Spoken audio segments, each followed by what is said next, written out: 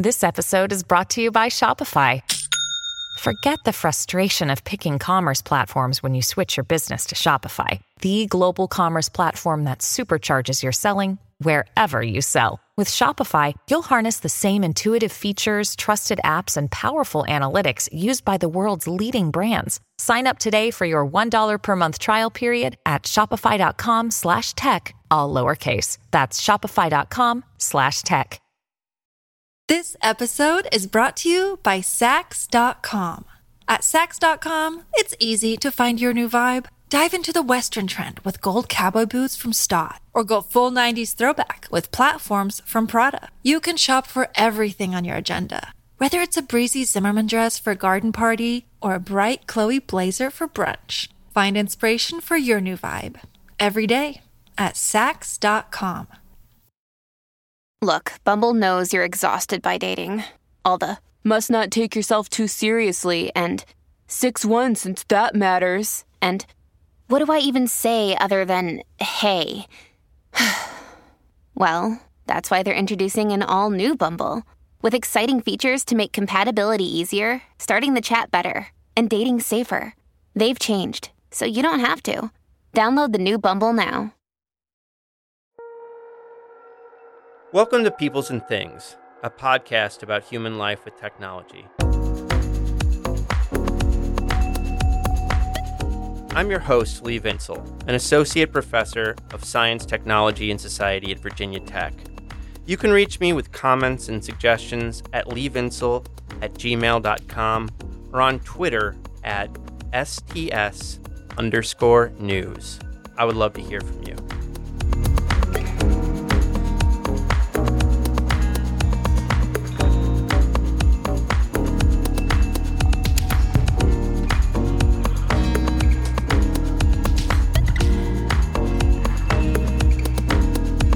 Is the relationship between art and technology? Well, I guess it depends on how you define art and technology, doesn't it? You knew I was going to do that, didn't you? My family sometimes listens to this podcast, and I can just see my sister Hannah rolling her eyes like, I mean, come on, really? But if we define technology the way I do, is how animals rearrange the physical world to achieve their ends, including by making tools, then clearly technology has been involved in art from the beginning. We might even say art is technology if we really wanted to push it. It involves brushes and paints and chisels and musical instruments and we could go on like that forever. And we can also look at key moments when technological developments have led to revolutions in art, whether that's the introduction of the piano and classical music or the creation of photography or film later on. By the 20th century, thinkers like Lewis Mumford and Walter Benjamin were reflecting in a serious way on how technological change was affecting the nature of art. But in the post-World War II period, visual artists started working with engineers, scientists, and technologists in whole new ways. And that's the story of Patrick McRae's recent book, Making Art Work: How Cold War Engineers and Artists Forged a New Creative Culture. In our conversation, Patrick and I talk about how this new alliance between artists and technical folks came to be and what it meant for the art and business worlds of the time. We also talk about how this longer history connects to our moment through institutions such as MIT's famed and controversial Media Lab. And finally, we talk about how this history leads to the so-called STEAM education of today. That's science, technology, engineering, art, and math. A movement that so often feels like a corporate top-down initiative born of the money-grubbing fever dreams of higher education administrators. I hope you enjoy this conversation. We had a lot of fun. Get excited.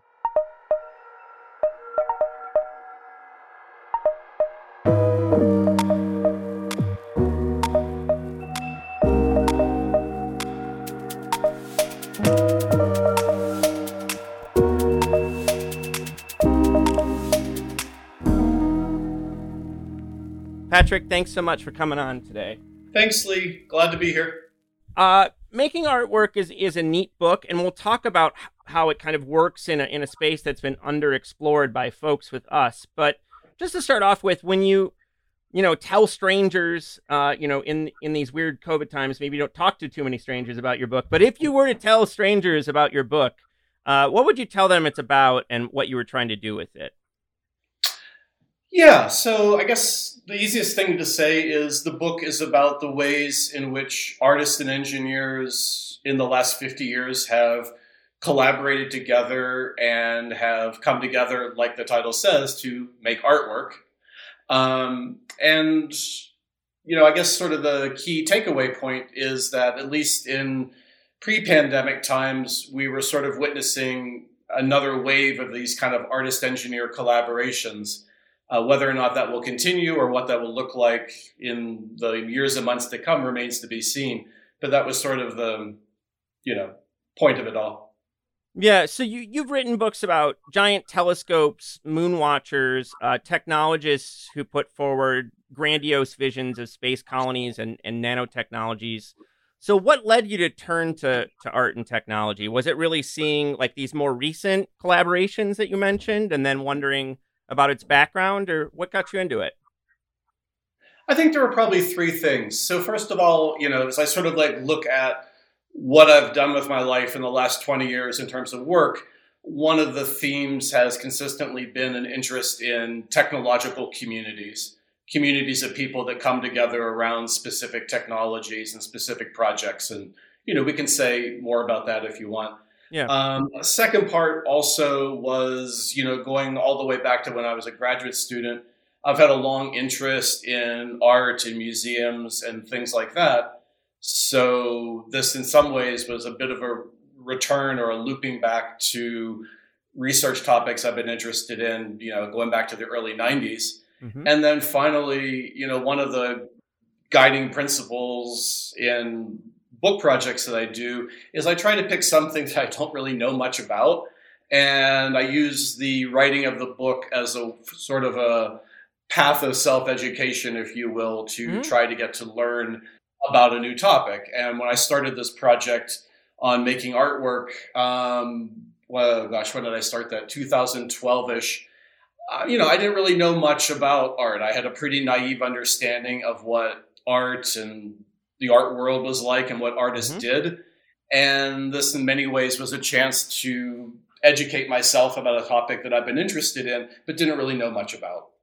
Yeah, that's cool, man. I mean, I think you point out in the intro that rightly that historians of science and technology, I mean, there's exceptions to what I'm about to say, but historians of science and technology have tended not to look at this art technology juncture very much. It's kind of an underexplored area. And do you have a sense of why that is? I mean, after doing all this work, why do you think it's so underexplored?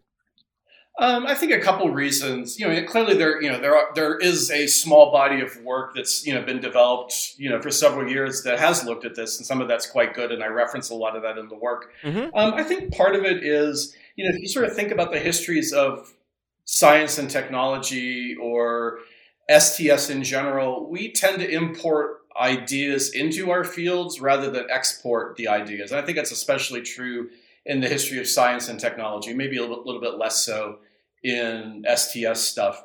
So, as I was working on this, I was sort of interested in what were some ideas from the history of science and technology that might be of some interest or utility to art historians.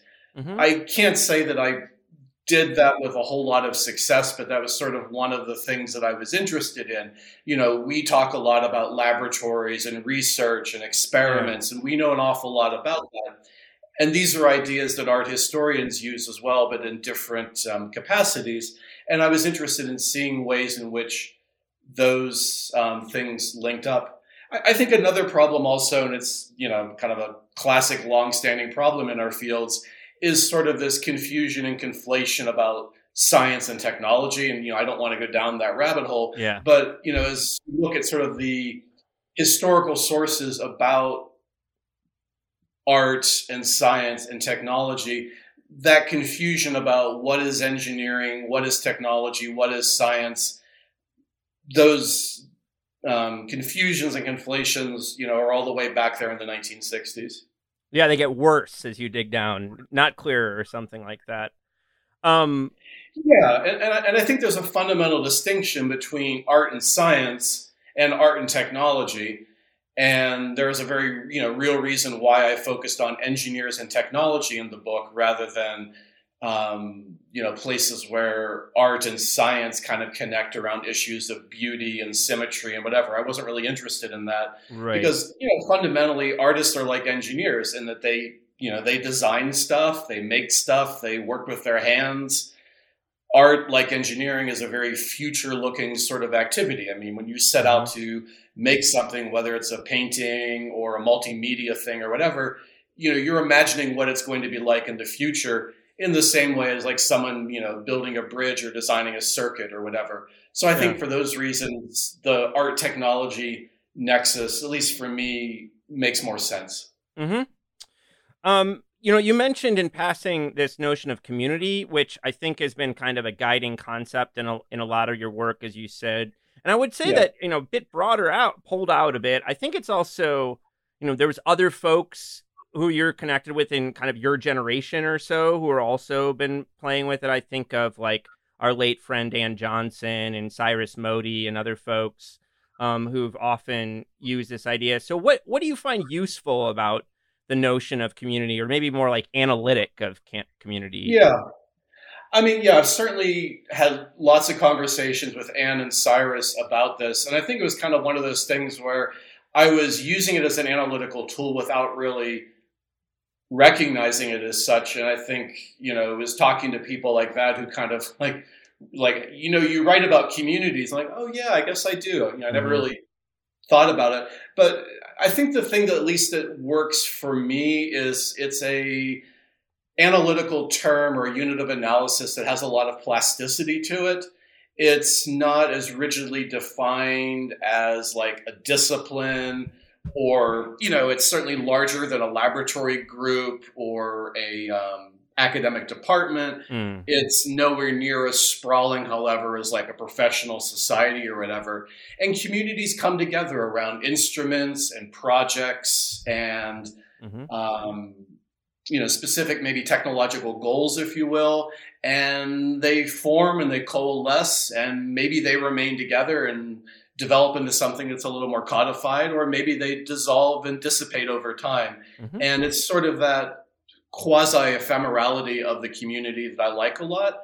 And also it kind of opens itself up. I mean, community sounds more friendly than discipline. And it sort of allows for like, students and journalists and popular writers to also kind of be part of that community.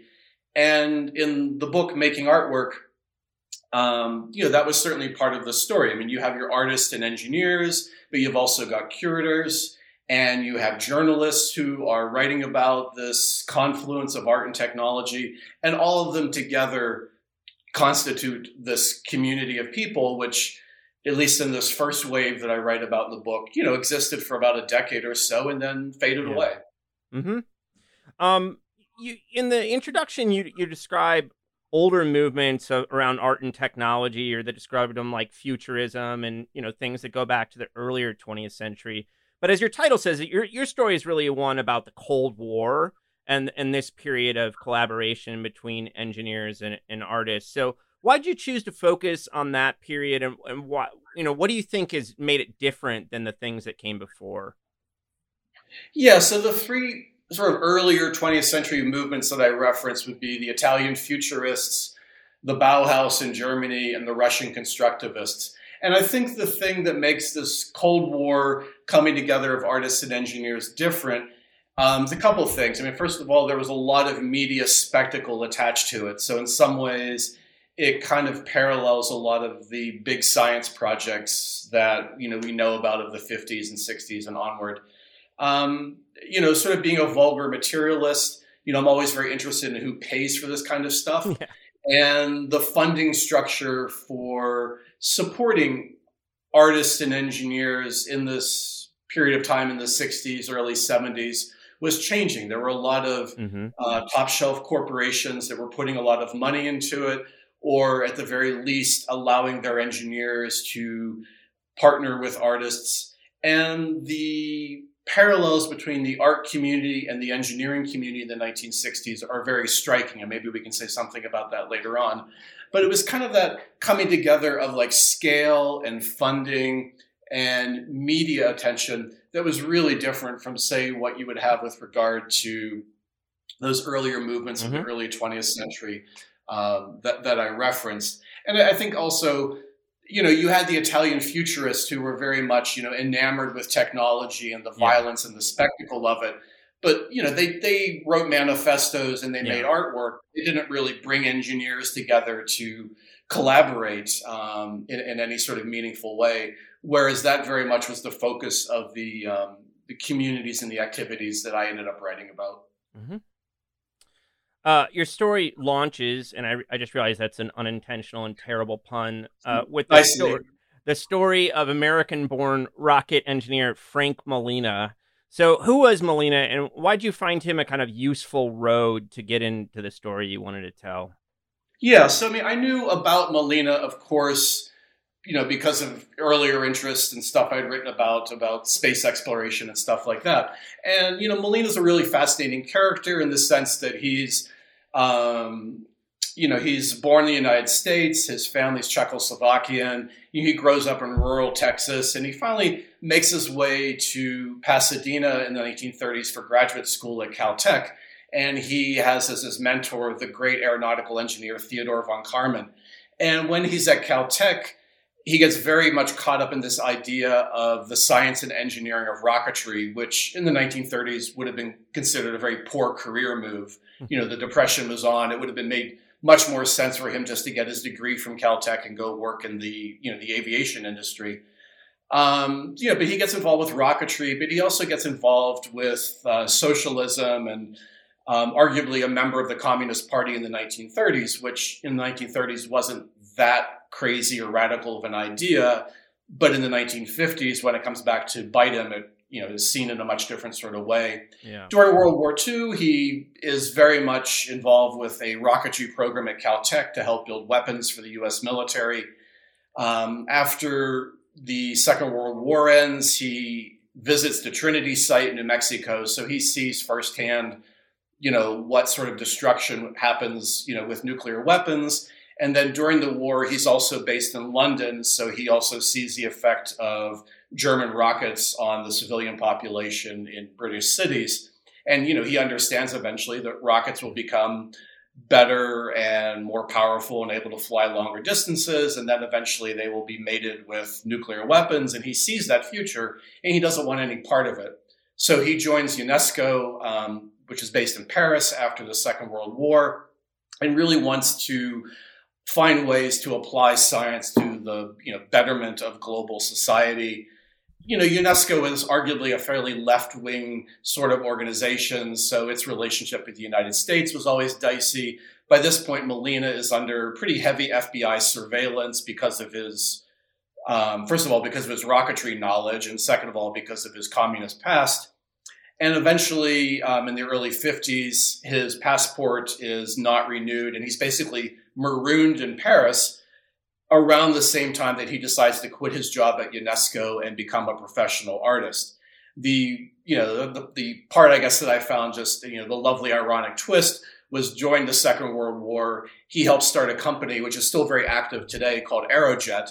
And Aerojet today makes solid rocket boosters, which go into all sorts of missiles and rockets and stuff like that. But Malina holds on to his Aerojet stock, which after Second World War, goes skyward. And all of a sudden he finds himself really wealthy as a result of helping start a company, which is helping make rocket engines to eventually build ICBMs. So there's all sorts of just crazy, ironies and contradictions and stuff there. But the end result is he is able to afford to quit his job and become a professional artist, but he's marooned in Paris for several years because of his issues with his passport and the fact that the State Department won't reissue it. So he's really stuck there to become an artist. And you see, one of the reasons you focus on him is because he's kind of bringing in engineering knowledge to his artwork, right? So, I should tell listeners that there are some wonderful images in the book. that they should check out? And maybe we should say, if, we should probably talk about a piece of his or two that people can check out online if they're interested in it, in learning more. But why don't you say a bit about how he brings engineering knowledge to kind of bear in pieces?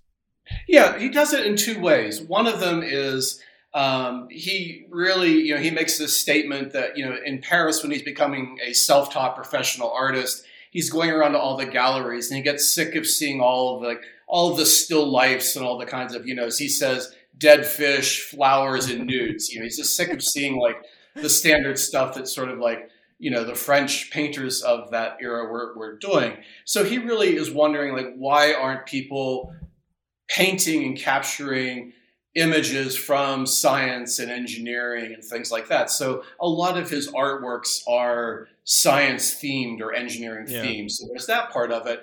But he's also very much into experimentation, and he wants to do something new as an artist, which I think sort of reflects his engineering background. I mean, pardon the expression, he wants to become an innovator. He doesn't want to just make paintings, but he wants to experiment and find new ways of making artwork. So, he experiments with wire mesh and putting lights behind wire mesh and whatever. And he finally latches on to this sort of combination of sort of electrokinetic painting. So, sort of imagine, he has these small electric motors that he attaches to plastic discs that are painted, that rotate, that have lights behind them, that kind of create this, very peaceful, contemplative sense of like light and color. But it's electrified. I mean, these are electric motors with lights and then traditional painting. So, these are artworks that he begins to make, first of all, at a fairly small scale. But by the time he's kind of wrapping up his career as a painter in the mid-1960s, he's making works that are like 6 feet by 10 feet in size and weigh several hundred pounds and, cost a fair amount of money to make. So, those are kind of like two ways that his engineering background really comes to play, I think. In one of your discussions of Molina, you talk about a conversation you were having with someone from the art world. I think it was a museum world. Yeah. And this person asked you if Molina was an important artist. And I thought this was just a wonderful kind of conversation about like different scholarly communities, because you say there what this person meant after you talked to more people of this sort. Was he any good? So I just thought, how do you see I don't know, how did you understand things differently as a kind of historian approaching these things than maybe like someone from the art world looking at these works too? Yeah, I mean, this was a good part of my, the education process that I went through in doing this project was understanding that the ways in which art community evaluates things and the way the art history community thinks about things are really quite different. Yeah, this conversation was, with someone at a museum in Washington, D.C., and we were just, I was talking about Molina's art, and, they had never heard of him, and that was the question they asked was, was he any good? And I think they were a little bit surprised, first of all, he was a professional artist in the sense that, he made artworks and he sold them. I mean, and he exhibited them in galleries, including some major shows in New York City and Washington, D.C., and certainly lots of shows in Europe. He had solo shows. He was included in some really, high profile art shows in the 50s and 60s. But, the whole thing, I guess, for me was kind of interesting is, you wouldn't really, if you were talking to a historian of science and you say, oh, I'm writing a history of, Lee Vinsel, the scientist from the 19th century. And they'd be like, oh, was he an important scientist? Did he do anything important? Like, that really wouldn't be like the first question we would go to. We would just say like, well, this person was a scientist, and like, that would be it, full stop. And, this kind of led me, and this is something I was really clear about in the introduction, was that I have no interest in adjudicating whether these works of art that these people made are good or not. That's not really the point, in the sense that I wouldn't, as a historian of science, say like, well, this was a good experiment or a bad experiment in terms of judging it. I mean, we might evaluate it on different criteria, but that would not be like our go-to place to think about. So I just kind of worked with the sense of these were professional artists who were making artworks that were exhibited and displayed and written about in professional art magazines. And if people want to evaluate them in terms of their value in the art world or their aesthetic value or whatever, that's fine. But that wasn't really something I was interested in doing, nor is it something like intellectually or professionally I'm equipped to do. I mean, I'm not someone who's a specialist in aesthetics or whatever. I mean, I know what I like, and I think I have some sense of good art versus bad art, maybe, but that's not my day job. Yeah. In a book like this, I think it would be odd if C.P. Snow's idea of like the two cultures didn't come up, but I really liked your treatment. I felt like this is the first time in a long time I read something about it, and it felt kind of fresh and new and worth reading. So thank you for doing that. But I was wondering if you could just, for listeners who might not know about this idea, whether you could just kind of introduce this notion and talk about how you saw it playing out in the story you were writing. Yeah, I mean, it was important to the story in a couple of ways. Like you say, it would be almost impossible to write this book without referencing it in some way. And I wanted to do something a little bit different with it compared to how it's usually brought up. So C.P. Snow is this British chemist who eventually becomes a novelist and becomes sort of a statesman or technocrat of British post-war science policy, and eventually becomes Lord Snow and Sir. He gets his peerage and all that kind of stuff. But his main thing is in 1959 he gives a speech in Cambridge, about the two cultures, which he basically describes as this divide between literary intellectuals or literary humanists and the scientific community. And it's basically, it's largely a critique, if you will, of like the British class system at the time, and also his sense that the people who were running Britain's foreign policy, et cetera, were not really like au courant with what was actually happening in like the science and the world of science and engineering. And he felt that this was like a real problem, like potentially a threat to British national security. The crazy thing is, and this is something I was a little bit surprised that nobody had really picked up on before, is that as you actually read The Two Cultures, which maybe not everyone actually does, you find that later on in the book, he's actually critical of both these literary intellectuals and scientists for being ignorant of technology. And if anything, he is critical of both of those communities for sort of denigrating the world of applied science and engineering. Yeah. So, a deeper reading of C.P. Snow has him being very much in favor of, what we would call applied science or engineering or what have you. Mm-hmm. And then, of course, the book is, the lecture becomes a book. The book becomes a huge sensation. It's a bestseller. It appears on syllabi of, college campuses all throughout the Western world. But as the idea of the two cultures migrates from Great Britain to the United States, it takes on a different cast because it's no longer caught up in this world of like British class differences and people educated at Oxbridge versus the red brick universities and all the other sort of stuff.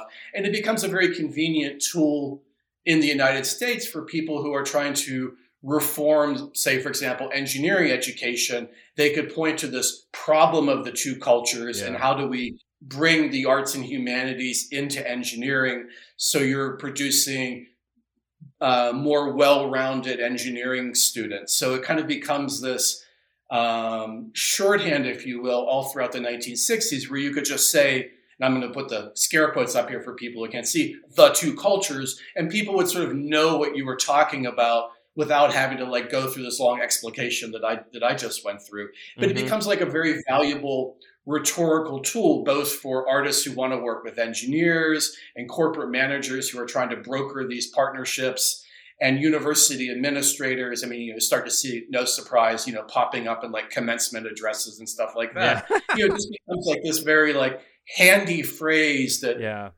summarizes and diagnoses all of these like ills with the American university system without having to like really unpack it. Mm-hmm. Another artist that you talk about is Billy Kluver. So I was hoping you could say a bit about him, but also I was hoping you could say a bit about his position at Bell Labs and how this kind of brings in a different dynamic than we've talked about with Melina so far. Yeah, so one of the other main characters in the book is an electrical engineer named Billy Kluver. He was born in Sweden, and he grew up, there as a teenager during the Second World War, and during the war, and then shortly after, he becomes really enamored with like Swedish avant-garde film and what have you. At the same time that he's a physics undergrad student at university in Stockholm. And, he is kind of like a classic embodiment of someone who is, really into science and engineering, but is also really caught up in modern art and experimental film. He leaves Sweden, I think, in 1954. He goes to UC Berkeley to get his PhD in electrical engineering, which he does. And I think he graduates in 1958. And, but he continues his interest in modernist fiction and art and film and all that while he's a student at Berkeley. He audits philosophy classes and stuff like that. But then after he graduates in 58, because he's a electrical engineer with a PhD from an elite school, and this was a period of time where electrical engineers and engineers in general could pretty much write their own ticket if they were competent. He has a whole choice of jobs open up to him. I mean, he's offered a position at the Stanford Research Institute. He's offered a job at RCA, but eventually he accepts a position at Bell Laboratories, which in the late 1950s was arguably the world's best corporate research and development laboratory. I mean, it's a little bit like, graduating from the minor leagues and getting like recruited and getting a job with the New York Yankees at the time. I mean, this was like the place to be. So Kluver ends up in New Jersey, and his specialty is laser physics. So, he has his whole physics research, electrical engineering research program at Bell Labs. He is working in an environment that is extremely supportive and paternalistic in the best possible sense of basically just allowing researchers to do what they want. And, as long as there's some sort of, corporate tie-in, to the Bell Labs mission. Kluver remains interested in avant-garde art, and where he's living in northern New Jersey, of course, he's working his day job at Bell Labs in Murray Hill, but he's spending his nights and his weekends in Manhattan and Greenwich Village and whatever, hanging out with artists and actually helping curate some art shows, hanging out with artists in their lofts and studios and galleries and all that sort of stuff. So, he really becomes this important person who works to formally bring together these communities of artists and engineers, starting, as early as the early 1960s. So just like you just said, that he's kind of this interesting network connector between these kind of two worlds. And I was hoping we could talk a bit about each of those worlds. So, what for, the leaders at companies like Bell Labs and other kind of corporations that get involved in this stuff, what is attractive to them about this? Like, why would they get involved in these kinds of initiatives?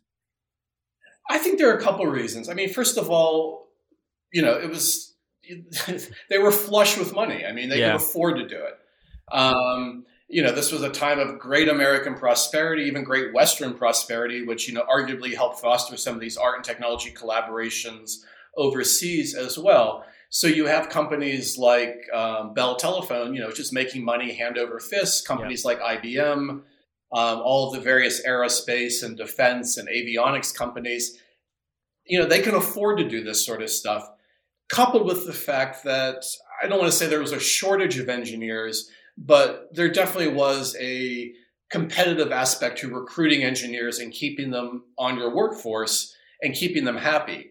And, the IBM would do this by basically, creating a, country club essentially for its engineers to golf and spend their weekends or whatever. I mean, there were these attempts by companies to make it as comfortable as possible for their employees so they wouldn't pull up stakes and go somewhere else. And then you'd have to retrain somebody all over again. And Bell Labs certainly fit that category.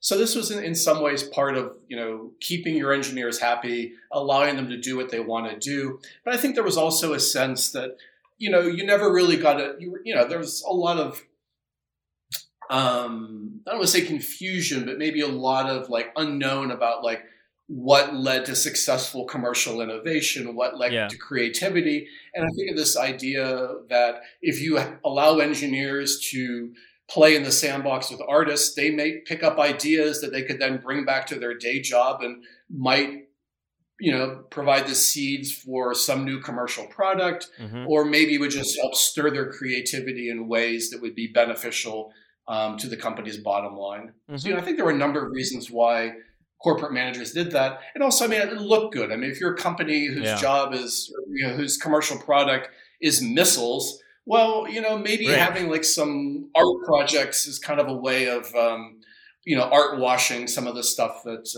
that your corporation is doing. Yeah.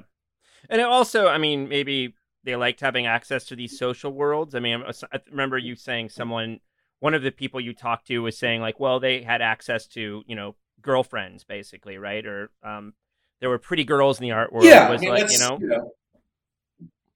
right. So, sexist the way of putting world, it, but still. it sounds sexist to us today, but I think that reflected the social reality of the 1960s. Yeah. Was that the world of the engineer in the 1960s was a very white, masculine world, and most engineers didn't work with women. They had them around, as administrative assistants and lab technicians and what have you. But, it was a very masculine sort of world. And this idea of partnering with artists definitely opened up social networks that these engineers otherwise probably wouldn't have had such easy access to. Yeah. It's not like they were just doing it in the hope of like, meeting potential girlfriends, but I think Yeah. that at least according to some of the people I spoke to, was not like, was not a bad side benefit, if you will, Right. of this. And some long-term relationships did come out of this. Some people did get married, and Yeah. so that happened. On the flip side, the artists who end up getting involved with these guys are not, they're not nobodies, right? It include Robert Rauschenberg and John Cage and a number of other big names. So how did Kluver and his gang form those connections? Was that just a natural part of them being, hanging out Yeah. in Manhattan, or, what's the story there? I think partly for Kluver, at least, it's kind of what I call the Swedish connection. So when he's in Stockholm, it's a fairly small community, and the people that he meets, even as he's a teenager or a college student, he meets Pontus Hultén, who becomes a director of the Modern Art Museum in Stockholm. He meets some Swedish artists, like Claes Oldenburg and Oyvind Fahlström, who go on to become, big names in the 60s and 70s, art world. So he's able to sort of play on those Swedish connections. And, it's in part through those links. He's also at Bell Laboratories, which is an elite organization. Yeah. So that helps a little bit. And, very quickly he begins to have these one-on-one partnerships with people like Rauschenberg and John Cage and Yvonne Rainer and Andy Warhol. And then what he decides to do is he wants to expand on this. So it's not just these one-on-one sorts of things, but he wants to scale it up so it becomes more of a networking thing that would bring, have hundreds of artists on tap to partner them with hundreds of engineers to sort of create a much larger sort of endeavor. And that, of course, becomes the basis of the organization that he co-founds in 1966 called Experiments in Art and Technology. But it really starts from these one-on-one interactions of working with people like Rauschenberg, who he was very close to, and working with them to help them realize whatever particular aesthetic vision that they had, but also contributing to that vision. Again, not just being a person with a screwdriver, who knows how to wire something, but actually contributing to it in a meaningful way. Mm-hmm. So I was going to ask you about Experiments in Art and Technology, or EAT. I think this group's very famous in some circles of people who care about this history. Probably less well known to the general public. But how did you understand, like, in the overarching story that you're telling, like, what is the significance of EAT? Is it about a kind of formalization of these communities, or how do you see that? Okay, so first of all, it's always EAT. They never go with EAT. Oh, I'm sorry. Well, there you go. I'm showing my ignorance. No, it's natural. It's always EAT. So EAT, was co-founded in the fall of '66 with Billy Kluver and his co-fellow engineer at Bell Labs, Fred Waldhauer. But they co-founded with Robert Rauschenberg and Bob Whitman, who were two avant-garde artists at the time. And basically, EAT was this New York-based nonprofit, the goal of which was to bring artists and engineers together. So sort of serve as like a matchmaking service, if you will, but also to provide seminars and information to artists who might want to experiment with, electrical circuits and microprocessors and computers and lasers and all sorts of other sorts of media that to us today don't seem that sophisticated, but to in the mid 1960s would have been very daunting for an artist to have access to or to figure out how to use. And Kluver and Company see EAT as this sort of brokerage or brokering service, if you will, to connect up these two different communities. And it was pretty successful at doing that. It lasted for about 5 or 6 years, and then it kind of fades away for a variety of reasons. Mm-hmm. But, at its heyday, it probably had about 3,000 or 4,000 members. It was based in New York City, but there were some local chapters, especially in Los Angeles, had a very active local chapter as well. So, in that sense, it was pretty successful. And Kluver was really clear about it in the sense that, he stated several times that he didn't expect EAT to stay around forever. He's like, it was basically to be a temporary organization to foster this dialogue between artists and engineers. And eventually that mission would get taken up by companies and universities and whatever. This was sort of a stopgap or a seed, if you will, around which these other, collaborative partnerships might eventually form is what he was hoping for. Yeah. This episode is brought to you by Sax.com. At Sax.com, it's easy to find your new vibe. Dive into the Western trend with gold cowboy boots from Stott, or go full 90s throwback with platforms from Prada. You can shop for everything on your agenda, whether it's a breezy Zimmermann dress for a garden party or a bright Chloe blazer for brunch. Find inspiration for your new vibe every day at Sax.com. At Evernorth Health Services, we believe costs shouldn't get in the way of life-changing care, and we're doing everything in our power to make it possible. Behavioral health solutions that also keep your projections at their best? It's possible. Pharmacy benefits that benefit your bottom line? It's possible. Complex specialty care that cares about your ROI? It's possible. Because we're already doing it. All while saving businesses billions. That's Wonder made possible. Learn more at evernorth.com/wonder. I see the formation in the book. I see the formation of EAT as like one beat, and there's a couple other that I want to look at with you. So in '68, Molina again comes back in, and he co-founds. He helps create this journal Leonardo, which he then edits until his death in 1981. So kind of like EAT. I mean, how do you see, what is the significance of Leonardo, a journal that continues to this day? So in 1968, Molina founds this journal Leonardo, and it's supposed to be a journal, and it's still published today. I mean, it's still published by MIT Press. Right. So it just celebrated its 50th anniversary. Molina was frustrated with a couple things. So first of all, he, in his own experiments with electricity and light and making these sort of electrokinetic paintings, he realizes that there were other artists who had done similar things before him, but there was no way of documenting this, which, to a research engineer, this was anathema. I mean, there should be like some sort of like credit and like, priority for discovery and whatever. When he finds out that other people have done this, he's a little appalled and a little, I think, concerned that maybe he is like, I don't want to say plagiarizing, but like copying what other artists have done, because there's no like way of establishing priority. And second of all, he's really, so first of all, let's be clear, Molina really does not like art critics. I mean, he's very hostile to the jargon-laden, to people who write about art, but who aren't making the art. Yeah. He doesn't understand like why artists aren't using their own voices to write about their own experiments, why they're relying on the mouthpiece of the critic to say, like, to use you as an example, Lee, well, Lee made this artwork, but Lee's not going to describe it. He's going to depend or wait until an art critic interprets it for the public. Yeah. And he's like, no scientist ever does that. A scientist does an experiment and they write up the results of the experiment themselves and they publish it. And that's how they communicate their knowledge and what they're doing. But it's also how they get like credit and priority for whatever discovery that they've made. So he sees Leonardo as basically a journal for artists that's modeled on scientific journals, is kind of originally how he's imagining it.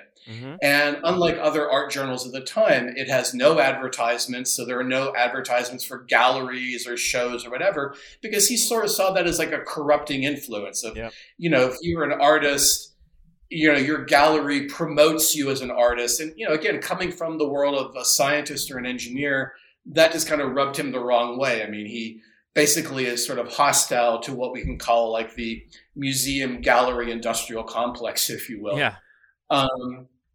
So Leonardo, it starts in 1968, like all journals, it, slowly acquires, a circulation and a readership and what have you. Mm-hmm. But it's very much a way for Molina to bring these worlds of the artist, the scientist, and the engineer together without sort of the critic as a mediating sort of person, if you will. And again, I think it's clear, some of the articles in the early issues of Leonardo are interesting. Some appear as filler because as an editor, he was trying to like get articles in there. But, in that 5 decades since the journal has been published, it has kind of become like one of the central journals, if you will, for people who are writing about this nexus, if you will, of art and science and technology. Mm-hmm. And like you say, Molina is the editor-in-chief of the journal until 1981 when he passes away in Paris. And it's also important, I guess, to point out that the journal is based in Paris.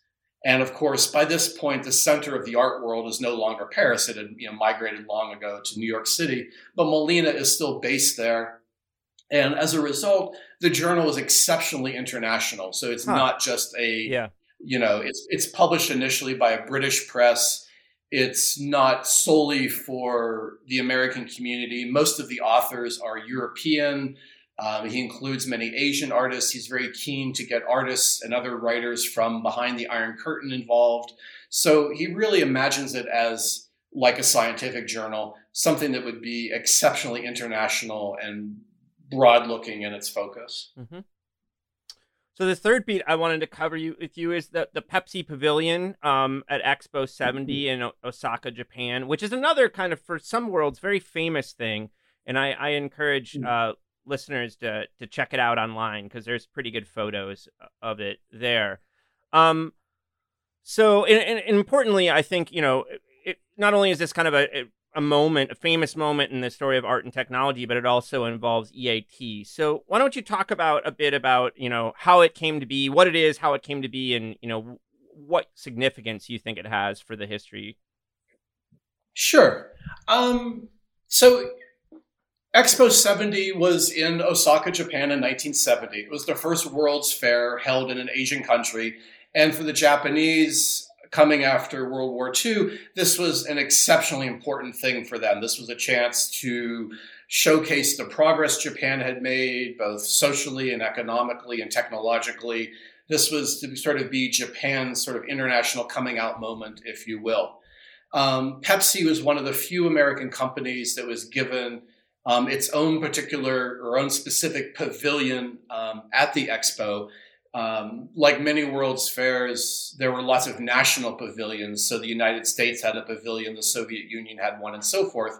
But there were not many American companies that had their own pavilions, and Pepsi was one of them. Pepsi also had the soft drink concessions for the Expo. And Pepsi at this time, was the world's second biggest soft drink purveyor, compared to that other company that makes sugared water. Yes. And Pepsi wanted to, enlarge its customer base in the Asian markets. So in 1968, Pepsi executives are looking for a novel approach for their pavilion.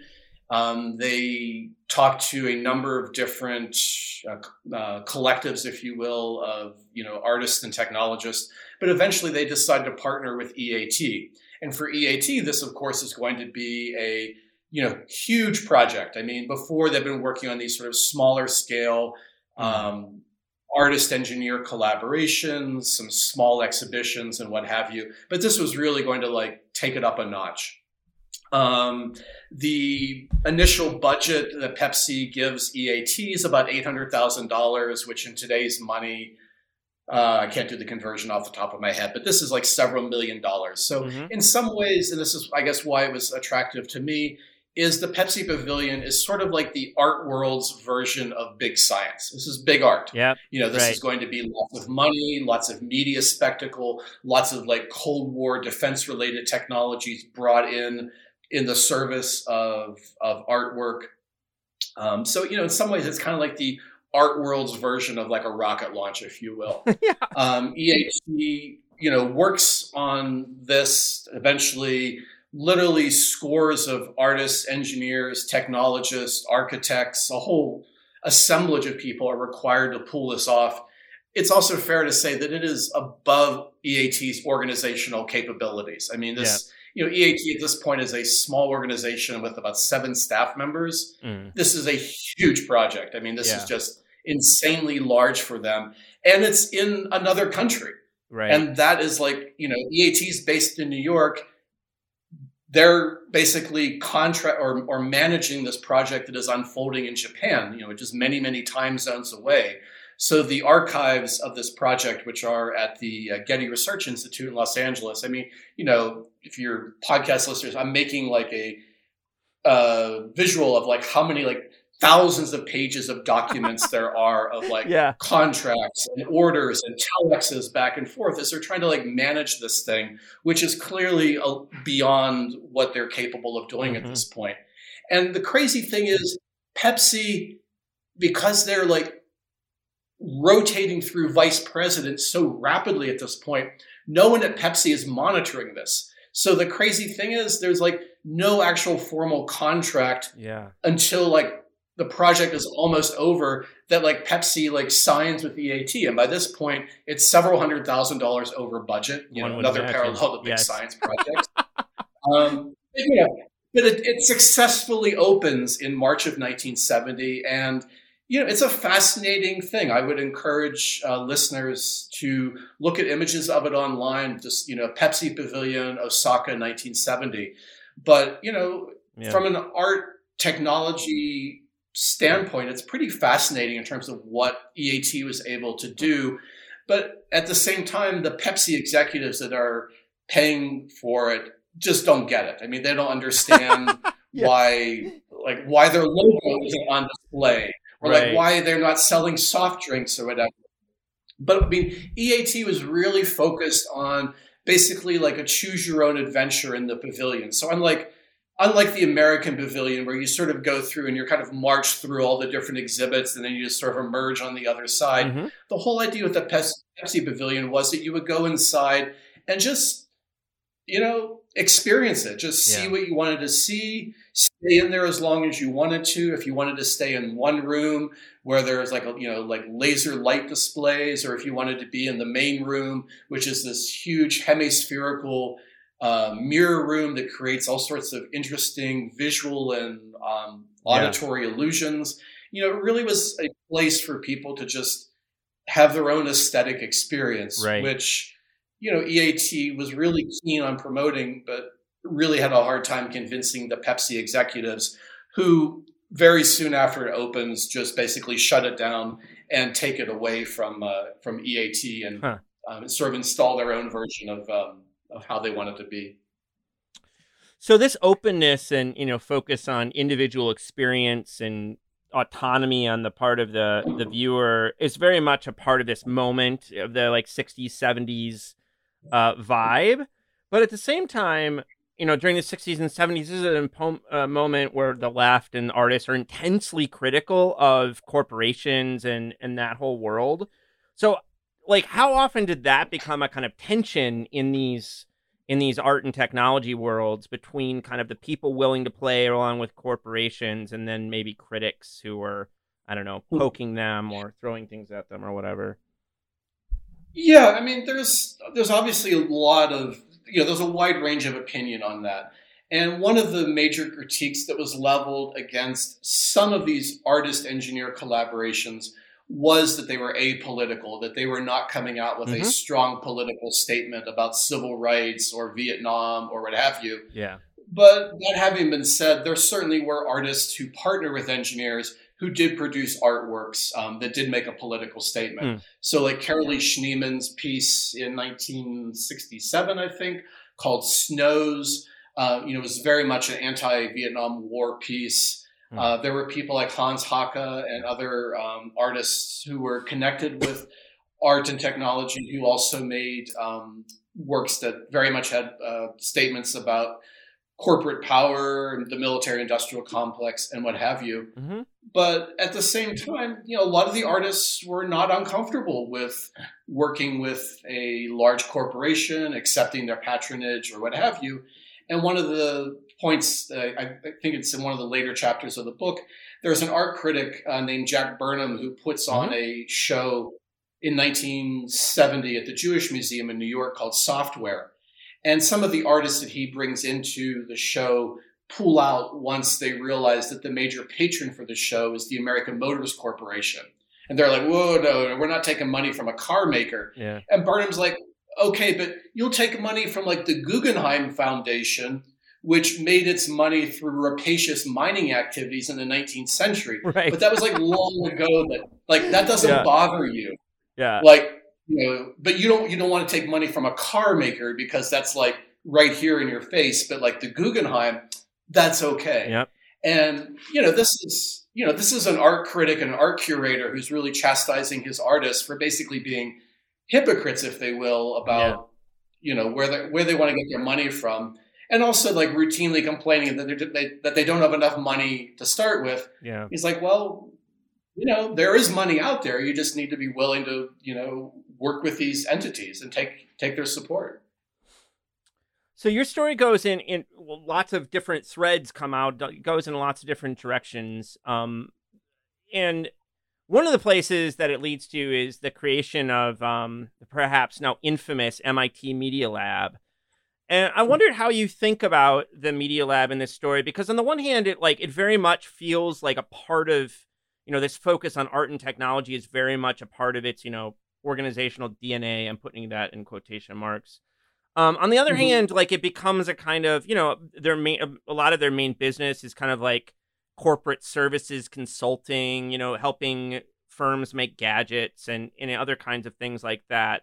So I just wonder how you think it fits in the story. Like, how is it different and how is it, a part of this thing? Yeah. I mean, writing about the Media Lab, first of all, as a historian, was very difficult because it's an exceptionally poorly documented organization relative to other organizations at MIT. I mean, I thought that there would actually be a collection of documents at MIT about the Media Lab, that there would be like a collection I could mine, and there isn't. Yeah. And I'm not sure why there is. I've got my speculations a little bit. But, unlike some of the other laboratories and organizations that we know of at MIT, it has not done a very good job of preserving its own history. Mm-hmm. The history of the Media Lab, though, is pretty fascinating. I mean, what I was able to cobble together from a whole array of different archival sources was pretty fascinating. So before the Media Lab at MIT, there was something called the Center for Advanced Visual Studies, which still exists today. And it was started by a Hungarian-born artist named György Kepes. Kepes starts the Center for Advanced Visual Studies in 1967. It's formally dedicated in 1968. And it never really finds a comfortable space within MIT. But Kepes' vision was that it would be a place for artists to interact with MIT scientists and engineers, and it would help educate MIT students about the visual arts. I mean, it would literally help MIT students bridge the two cultures, if you will, by learning not just to appreciate visual arts, but by learning how to see. like how to like train their eyes to see like better. So Kepesh has this whole thing. He retires. He's replaced by another artist named Otto Pina. But at the same time, one of the other people who's very active at MIT at this time is the architecture professor who later goes on to become the first director of the Media Lab, Nicholas Negroponte. Negroponte and Kepesh and Pina could not be like further apart on the social spectrum. I mean, Negroponte's brother is like deeply connected to the American national security establishment. Negroponte comes from a wealthy Greek family. I mean, just again, Google a picture of him and he is always dressed in a very dapper suit and tie kind of thing. And he wants to create this new center at MIT that would explore and experiment with computing technologies and new media technologies. And this becomes the Media Laboratory, which is finally dedicated in 1985 after Negroponte and Jerome Wiesner, a former MIT president, do a multi-year fundraising campaign. And they're exceptionally good at raising money from Japanese corporations like Sony and Hitachi, which at the time, like Bell Labs in the 60s, these companies in the early 80s are just flush with money.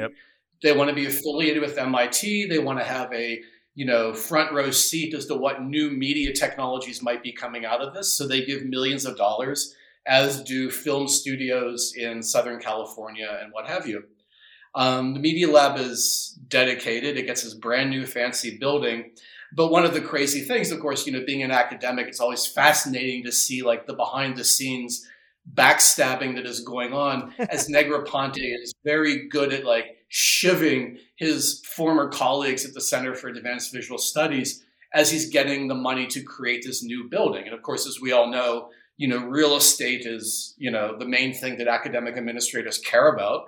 So the fact that he's able to get this new building, designed by I.M. Pei, this is a big deal. So there's the Media Lab of the early 1980s, which, Stuart Brand writes a best-selling book about. It's all about like how the Media Lab is inventing the future and what have you.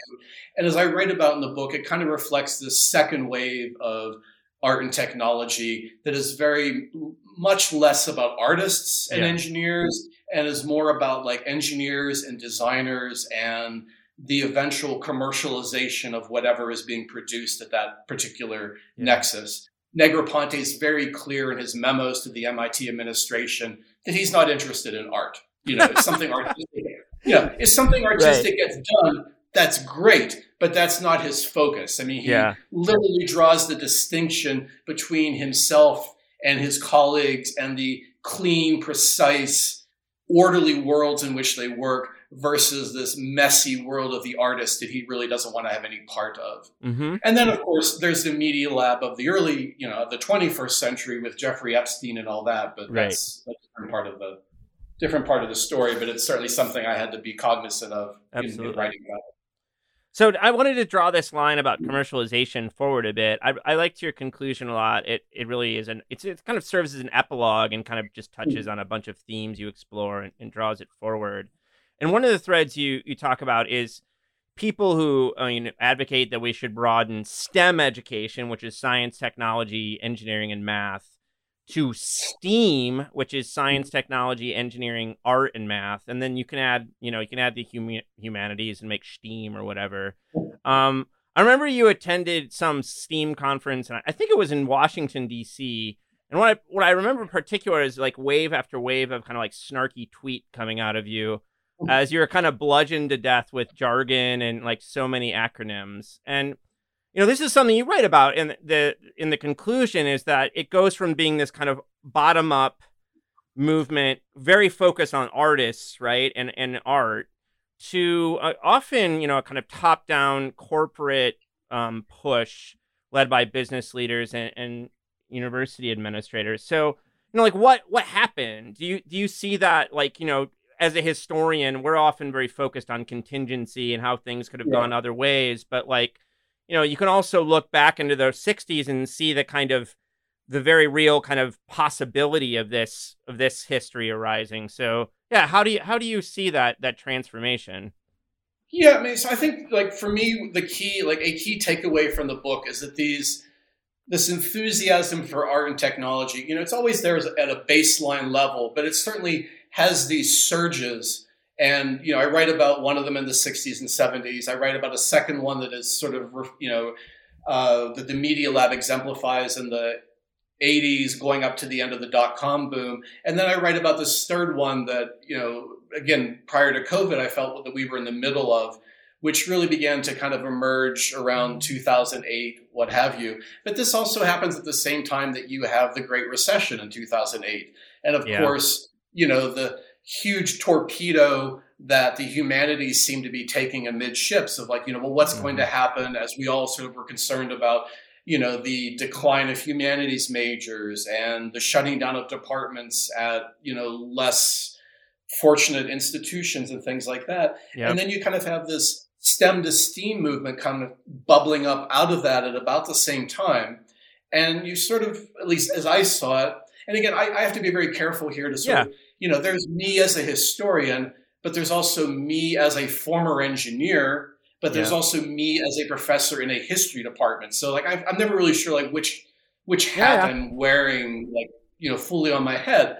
But, as someone who is a professor in a history department, I would sort of look at all this and be a little skeptical because I'm kind of like, well, I'm not really sure how this STEM to STEAM is like helping the humanities. It sort of feels like we're kind of being thrown this lifeline where we can kind of partner with the STEM fields and sort of demonstrate our relevance rather than like the 1960s version of art and technology where, both the artists and the engineers wanted to get something out of it.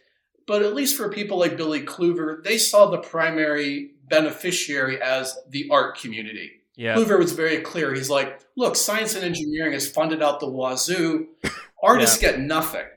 And this is a way of helping artists get access to technology, resources, and patronage and things like that. So, when I see these like STEM to STEAM sorts of things, which by and large seem to be largely top-down initiatives. But they also seem to be like largely alienated from the art community. Like if you look through like Art in America or Art Forum or any of these other like major art journals, they're not writing about STEM to STEAM. Like, it's not on their radar. So you're kind of like, well, who is this serving? Who's it benefiting? And, it starts to feel a little bit like administrators leading the charge here on this sort of thing, which, we can all be skeptical and make funny comments about, but it definitely sort of feels this sort of this attempt to like demonstrate maybe to the parents of like potential humanities students that their dollars aren't going to be wasted if, little Timmy goes off and like gets an art degree or something like, well, but he can work with engineers and learn to code. Like, well, okay. Yeah. So I mean, there's what you're describing definitely is exactly how it's played out here at Virginia Tech, to my understanding. I mean, it's been administrator led.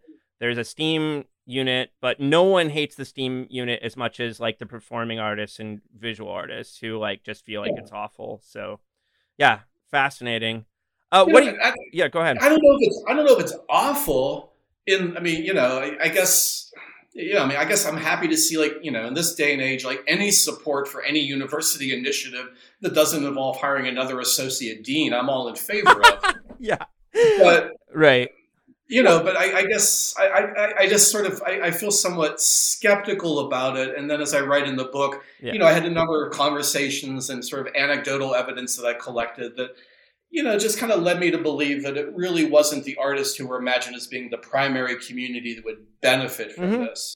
So, definitely not. It's all about commercialization, as you write. Yeah, and that's another sort of facet that I write about in the book was, when you had this second wave of art and technology with the Media Lab and then the dot-com boom and all that, commercialization was a huge part of that. And that's not necessarily like a bad thing, but if that's the only thing that is coming out of these partnerships, then you kind of have to like ask some questions. And I don't want to say like all art has to be like political, but I'm not really sure as I look at some of the stuff that comes out of these STEM to STEAM initiatives, like what any sort of larger social message is that is, again, but I don't want to like pardon the pun, paint the whole thing with too broad of a brush, but this No. is based on what I'm observing. Yeah, and to be clear, there are still great artists doing work at the interface of art and technology and doing stuff for about sure. technology. Yeah. And you write about that in the book, like Trevor Paglin's in there, and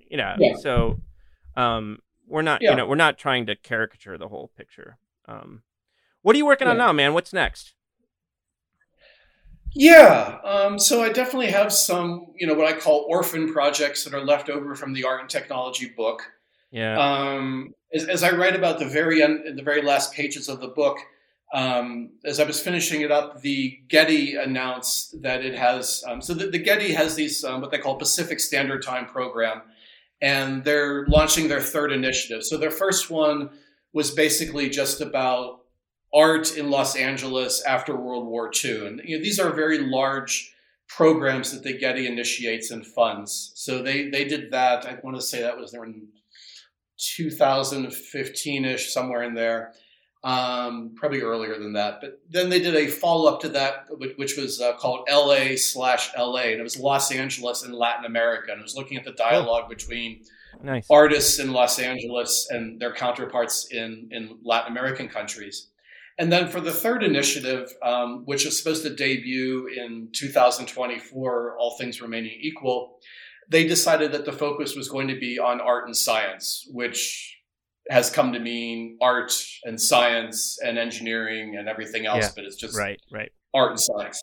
So I'm involved with a couple projects that are connected with institutions in Southern California that are funded by this Getty initiative. So that's, some smaller scale sorts of things.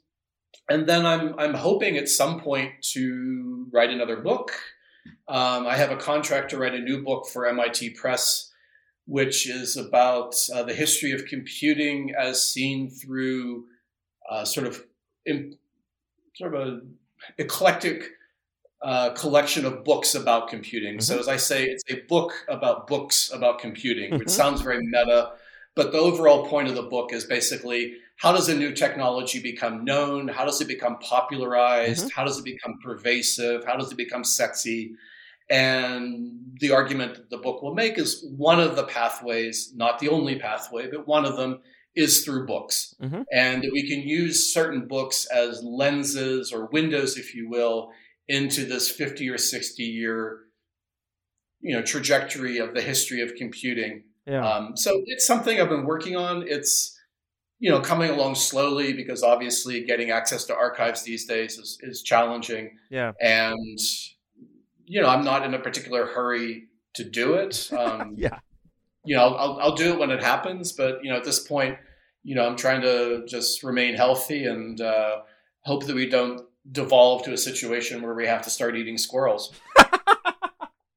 Well, I'm already enjoying some of the things you're finding in the new project about like the rise of tech journalists and stuff. So I'm really looking forward to you drawing. That's forward. Been fun. I mean, I could see that becoming like a standalone paper or something. But again, it's this whole question of, today we have these people who are tech reporters, and that's the thing that, and their beat will be like one company, like they're the Facebook person at the New York Times. And it's like, well, you have to ask that question, like, well, where did this community, again, going back to what we started talking about originally, of journalists and writers, how did it sort of form and evolve and develop over time? In many ways, kind of, a spur or a thread, if you will, off of the people who were like traditional business reporters. And at some point, you sort of had a mutant strain evolve that basically wrote about technology and focused on, what was starting to be called Silicon Valley. So, that'll probably be one of the chapters of the book. But, there'll be others. It's great, man. I'm looking forward to it. Patrick, thanks so much for coming on and talking to me today. You're very welcome, Lee. Thanks for inviting me, and I hope your listeners got something useful from this.